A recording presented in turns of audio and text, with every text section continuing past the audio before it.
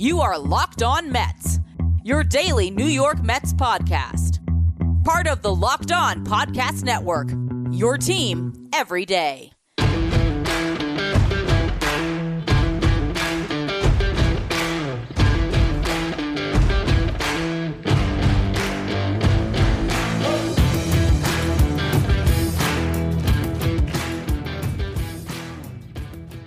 Hello to all you amazing Mets fans. You're listening to Locked On Mets, part of the Locked On Podcast Network, your team every day. Thank you for making Locked On Mets your first listen every day. Locked On Mets is free and available on all platforms, including YouTube.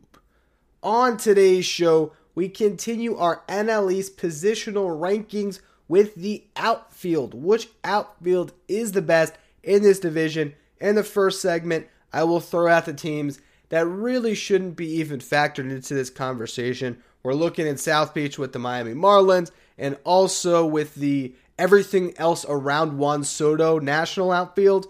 And then in the second segment, we'll talk about the outfields that could contend for being the best in this division. I'll tell you who I actually do have ranked as the overall best outfield in the NL East. Then lastly, in the final segment, I want to talk a little bit more about Starling Marte. Once again, Buck Showalter has reiterated he will be playing right field this season, as I told you months ago, and I want to talk about why that could not only be the best thing for his career, but also why it could make him a sneaky favorite to win a Gold Glove this season, which I don't think he would have won out in center. Before we get to any of that, though, I'm your host, Ryan Finkelstein. If you want to find any of my work, follow me on Twitter, @FinkelsteinRyan. You can also find some of my writing at justbaseball.com, where I work as the managing editor. Now, ranking outfields in this division was a very interesting exercise for me. And what we're going to start with is the two teams that I think you can basically just throw out. This is going to be a running theme as we continue to go through each position group, and it's the Marlins and the Nationals. These are the teams that just don't quite stack up to the top three in this division. And you go to the outfield for the Marlins, there's no question that they do not even factor into this conversation. They're apparently experimenting with Brian Anderson in center field, and that just tells you how thin they are at the position. They really needed to go out this offseason and try to swing a big trade to get a Cedric Mullins or a Brian Reynolds or even Ketel Marte before we sign that extension. I mean, this was the time to take all of that prospect capital they have been building, go all in on this pitching staff, and get a legitimate bona fide center fielder. Not to mention, they had one who's on the Mets, Starling Marte. If they had simply treated Marte right and signed to a proper extension, they would be sitting pretty. And you look right now, what did Avisail Garcia get? I think he got 53, if I'm not mistaken. Was it 4 for 53? Exactly, 4 for 53. Marte got 4 for 78. So that's a massive miscalculation when you're talking about this Marlins team. They could have simply extended Starling Marte for 4 years, maybe even $75 million, right? If they had done that last year, they hang on to him, and maybe they don't sign Soler and Garcia this offseason, but their team is markedly better. And they probably could have still got a Soler. So that was a mistake, and that throws them out because, again, Garcia and Soler are an upgrade over last year's team. It's good to not have Lewis Brinson and Magneuris Sierra and all these other guys getting at bats out there, John Birdie, but still, that's a weak outfield for sure. You go to the Nationals, and Juan Soto alone deserves mentioning as the best outfield in this division just because he's that damn good. But if you look at the fact that the Phillies have Bryce Harper, who just had a better season than Soto, slightly better, but he did win the MVP. You look at Ronald Acuna Jr. with the Braves, you look at the Mets having Starling Marte, and just overall a better core of outfielders. And the Nationals with Soto, Victor Robles, and a big question mark, that just doesn't factor into me to actually put them in that top three when it comes to ranking the outfields in this division. Soto's great. Robles is a great defensive center fielder, but this team comes up pretty short. So now we get into the real conversation here. Phillies, Braves, Mets. In the next segment, I'll break down the one team that I think really does rival the Mets, but I think the Mets are clearly better than the Phillies in the outfield. And if you're a Phillies fan out there who cares about big names and star power, you're going to say, what are you talking about? We have Nick Castellanos, Kyle Schwarber, and Bryce Harper. Best outfield in this division. Here's the thing. One of those guys in Castellanos or Schwarber, you can just take your pick, is going to be a DH and will be part of my episode breaking down the benches and the DH being a big part of that because now this year, that's sort of how you have to look at the DH. It's what's the strength of your bench for the guys that'll factor in as a designated hitter and for your overall depth as a team. And with that, Castellanos or Schwarber will be maybe the best DH in this division when I get to that part of my rankings. But you're talking about the outfield and somebody else is playing center field. And that is where I knock the Phillies and drop them below the Mets and the Braves because they're not going to have an above average contributor starting every day, where you can make the argument that the Braves and the Mets should be able to run out 3 above average options every single day. You look at what the Phillies have. Is it going to be Odubel Herrera? Potentially. They brought him back last year. He got on base at a 310 clip. Also his WRC plus, which again, for those of you who don't know, that is weighted runs created plus, measuring hitters based on a league average of 100. Last year, Herrera had a 93 WRC plus. So he was a below average hitter. I just don't think he gives you much out in center field. If it's not him, maybe it's Mickey Moniak. That wouldn't be great. Last year, Moniak had a 91 WRC plus in AAA, so wasn't even able to thrive there. The one X factor for the Phillies that might make me eat crow here and eventually put them as the top outfield this division, or at least top 2, is Matt Verling. This is a guy that was really good in the majors last year in a short sample, 77 plate appearances, but he hit 324, 364 on base, a 479 slugging percentage, a 121 WRC plus, so 21% better than your league average hitter. But his season was weird. He tore the cover off the ball in AA, had a 183 WRC plus. In AAA, he had an 89 WRC plus. So he was unbelievable in AA. He was below average in AAA, and then he was above average in a short sample size at the major league level. If he's able to break out for this Phillies team, I think we're going to look at them a lot differently throughout the year, but there's no guarantee that's going to happen. So I can't just give them that nod. What we're going to do, though, now is we're going to look at the Braves and the Mets, because I think across the board, if you're looking at the entire picture in each of these outfields, it's clearly the best 2 in this division. But are the Mets better than the Atlanta Braves? We'll discuss that in just a minute, but first I want to tell you about Athletic Greens, because this partner has a product that I now use every single day, and I was never someone who really knew which pills to look for to get my daily vitamins and nutrients, and I was really looking for something that could just make it all simple for me, and that's exactly what Athletic Greens did. It's 1 scoop in a cold glass of water every single morning. That's how I wake up. It's almost like my morning coffee now, which costs less as well, I should add. Less than $3 a day, which is cheaper than if you were to go out and get a cold brew or a hot coffee somewhere, if you go to Starbucks or something like that. This is a more affordable option that's obviously way better for you.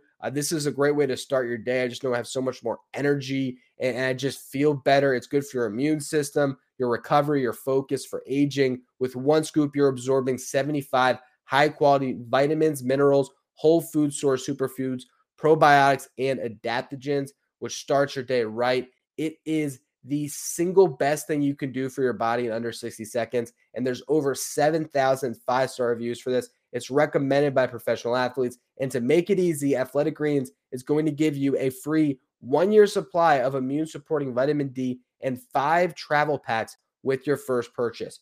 All you have to do is visit athleticgreens.com /MLB network. Again, that's athleticgreens.com/MLB network to take ownership over your health and pick up the ultimate daily nutritional insurance.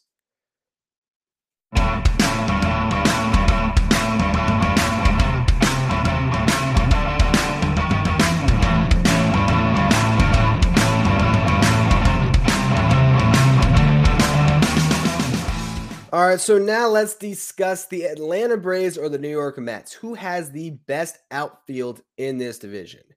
We'll start with the Braves, and Ronald Acuna Jr. deserves mention as maybe the best outfielder in this division. Juan Soto is clearly the other guy that you would mention. Probably the better hitter Soto is, but maybe Acuna is the better all-around player, a real 5-tool threat. a guy who was 3 steals away in 2019 from having a 40-40 season, of 40 stolen bases and 40 home runs. You just don't see that anymore. Bryce Harper, I should throw out there as we're talking about the best outfielders in this division. He's the reigning MVP. So he's right there in that same league as those guys. But if you're projecting out the next 3 years, this is Acuna or Soto's division when it comes to being the best player, when it comes to contending for MVPs. These guys are that special. Last season, Acuna hit 24 home runs in 82 games played, a 4.2 F-WAR. If you extrapolate that out over a full season, I mean, you're talking about 40 plus bombs, maybe even closer to 50 bombs. You're talking about an 8 F-WAR season. That is right in MVP territory. He's really good. And I would argue that if you were to throw out any health concerns from the knee injury last year, might be the one player in this division you'd want above anyone else. That's how good he can be when he's right. And defensively in center field, I think he's going to be good out there. He's going to move out to center field, seems like full-time this season. He brings immense value. But the thing is, when I look at the Mets, I see Starling Marte. And I don't know if Starling Marte can be Acuna for the next 4 years. I would say I strongly doubt he could be that. But could he give the Mets a season that's as good? If he plays the way he did last year, the answer is yes. Because last season, Starling Marte had a 5.5 F-WAR in 120 games. You extrapolate that out over a full season to 7.4 F-WAR. Maybe not quite where Acuna was when you're measuring their production in their, not full season sample sizes, but very good. And then you get to the other spots. And this is where I think the Mets might have the edge. Because right now you look at the Braves and there's Marcell Ozuna, who did play last year. We forget that because he had the domestic violence suspension. It almost felt like he was out of sight, out of mind, and never really did contribute to that team. He was on the roster early on, and he did not play well. He hit 213, 288 on base, 356 slugging over 48 games, a 73 WRC plus, so 27% worse than your league average hitter. His F-WAR was in the negative 0.3, negative 0.3, I should say. So he wasn't good last year. He was great in 2020. You just don't know what version you're going to get. And if he's not in the starting lineup, it would be Eddie Rosario and Adam Duvall. All 4 outfielders will get a lot of time. I would imagine that they will maybe platoon Rosario with whichever one of Duvall and Ozuna is hitting. Rosario last year was amazing as a Brave. He had 271, 330 on base, 573 slugging in 33 games, NLCS MVP, a 133 WRC plus in the regular season. Really, really good. But with the Guardians in the first half of the season, 86 WRC plus in 78 games. There was a reason that he was able to get acquired by the Braves for pennies. Adam Duvall, 38 home runs, good defensive outfielder, still hit 228 with a 281 on base. So that does mitigate some of his offensive value. He's basically been a guy that's slightly above average when it comes to WRC plus. 110 is kind of what you would expect from Adam Duvall. He gives you a lot of home runs. And I think in some ways he maybe transcends the advanced metrics a little bit because you just know that a 3-run homer swings games, and Duvall will provide that. But here is where I ultimately went Mets in this ranking. I do have the Mets as the best outfield in this division. And this is obviously barring health. Starling Marte and Brandon Nimmo both have big health concerns. They haven't always been able to be, especially Nimmo, the guy that can go out and play 140 games. So that's the huge question mark. But this is assuming health. And the stats that I found that ultimately swung it over to the Mets, because I was actually leaning Braves going into this exercise, is I wanted to go back and look at stats since 2018. Really the last, what was that, 2018, 19, 20, the last 4 seasons, right? So Nimmo, since 2018, 267 hitter, 398 on base, 457 slugging, 139 WRC plus, 39% better than your league average hitter, a 10.8 F-WAR. By far the best numbers of this group of outfielders. I'm going through the outfielders that are going to play in the corners for the Braves, and then I'm going through, Nimmo and Canha. So the guys that aren't the top outfielder on each team. Mark Canha since 2018, 249 average, 366 on base, 441 slugging, 126 WRC plus, 26% better than your league average hitter at 10.4 F4. Not that far off from what Nimmo produced. Then you go to Marcell Ozuna. 268 hitter, 339 on base, 467 slugging, a 115 WRC plus. So still above average, but even offensively, not as good as the two Mets. And then his F4 is 7.6, and he's been getting worse and worse every single year out in the outfield. Eddie Rosario, 274 hitter, 311 on base, 476 slugging, 107 WRC plus. Slightly above average, but a 6.5 F4.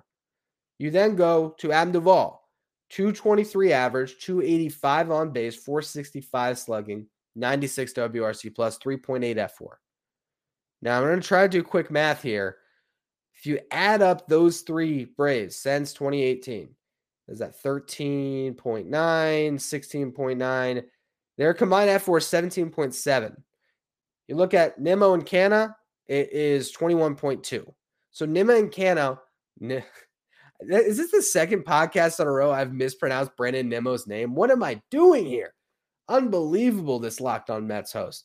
But if you look at since 2018, the last four seasons, the production that Nimmo and Canha have put up has been more valuable than those three players. And so when you factor that into this equation, you're looking at which outfield is best. If we assume health, a massive if, the Mets have the best outfield in this division. And in that outfield, Starling Marte is a huge X factor, as is Nimmo. If Nimmo is healthy, he's probably even a better player in some respects than Starling Marte could be. We just haven't seen Nimmo healthy for 150 games. But if he is, and if he's getting on base at a 400 clip, look, his WRC plus is going to be in the 130s, if not the 140s. His F4 is going to be extremely high. It's going to be a very, very valuable player for the Mets. Marte is going to be the Mets right fielder, which is what I want to talk about in a minute to close out the show. I have been ahead of the game on the Starling Marte in right field. I was comparing him to Curtis Granderson prior to him even entering free agency, and why the Mets had to go after Marte, because he could be that Curtis Granderson type player that could take this team over the top and push them towards the playoffs. I think in right field, his glove's going to play up way more. And I really believe this is the best thing for his career, because I think it could turn him into a Gold Glover again next season.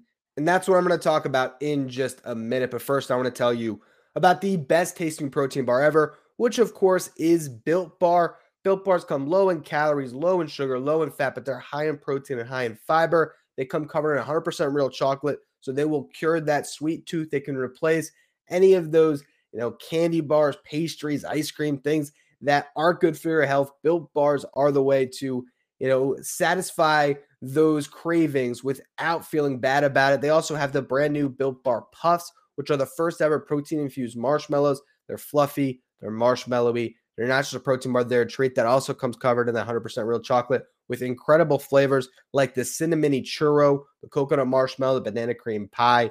Built is always coming out with new limited time flavors, so make sure you check their site often to see what's new at Built.com. And once you're there, make sure you use the promo code LOCK15 to get 15% off your next order. Again, that's promo code LOCK15 for 15% off at Built.com.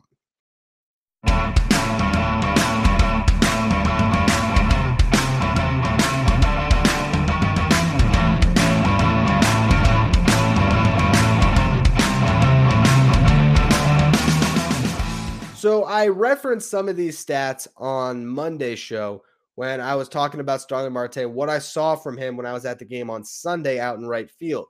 Buck Showalter continues to indicate that he's going to be the Mets right fielder. I don't know why people are surprised about this. I was saying it 3-4 months ago. Starling Marte is going to be the starting right fielder for this Mets team. It makes the most sense. As I alluded to on Monday, and I will once again reference today, last year, if you look at Starling Marte's outs above average breakdown, where does he thrive in the outfield? It's not coming in on the ball. It's not going back on the ball. Going back, he was worth -2 outs above average. Going in, he was worth -1 outs above average. Where he thrives is going into the gaps, where I think he is going to really be able to play up defensively in right field, because last year, not only was he good going into the gaps, where he was really good is going to his right. So in right field, guarding that right center quadrant of the outfield. He's going to be very strong at that. He was worth 4 outs above average, going towards third base, going to his right last season, worth 1 out above average, going towards first base, going to his left. So I think he's going to play up out there. I think Brandon Nimmo, who has gotten so much better coming in on balls, playing a little bit further back in the outfield, letting everything play out in front of him and chase those balls in. He's able to close really quickly with his sprint speed and everything else. I love Nimmo in center and Marte in right. This is the right decision for the New York Mets. But I want to bring it back, to the Curtis Granderson element of this that I was discussing again before the Mets even signed Starling Marte, because these are two players at near identical stages of their career when they're coming into the Mets. You look at Granderson entering his age 33 season. You look at Marte entering his age 33 season. Traditional center fielders playing a lion's share of their career out at that position, or at least for Marte, ever since Andrew McCutchen's star power wore off a bit, and they finally made that switch and put the better outfielder in center from his early years in Pittsburgh, and then he's been playing center ever since.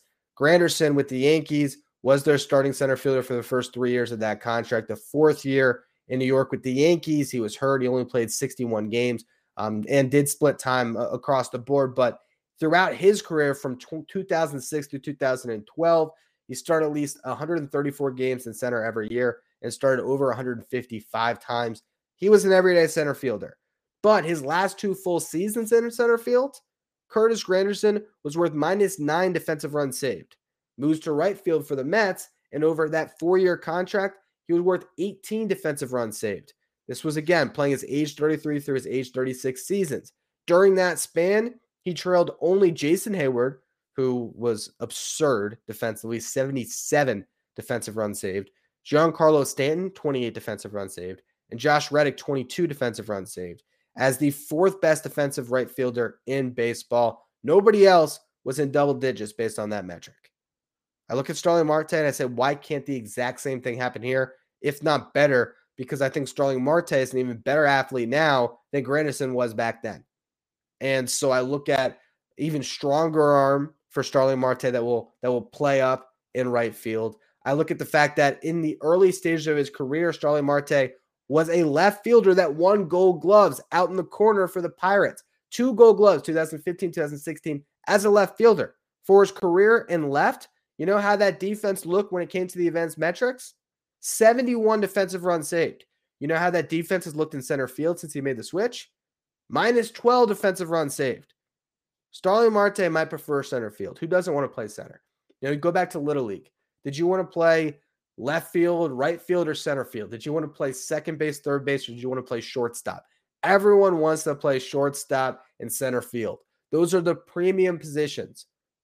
It's more fun to be out there, right in the center of everything, to be the captain of the outfield and all that stuff that comes with it.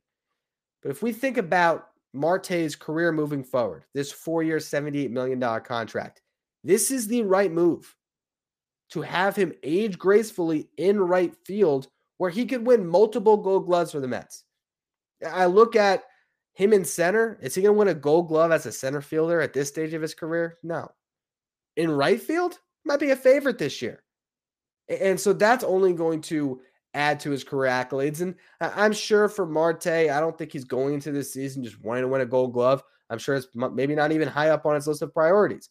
But I think about what the Mets are trying to build over the next 4 years with Marte being a key contributor, and it makes sense for him to remain in right field. And what will happen is he does give you that luxury of, if Brandon Nimmo goes down, and we know there's a good chance that could happen at some point, you do have Marte that can play center. Curtis Granderson at times did shift over and play center field for the Mets when they had to work in a Jay Bruce.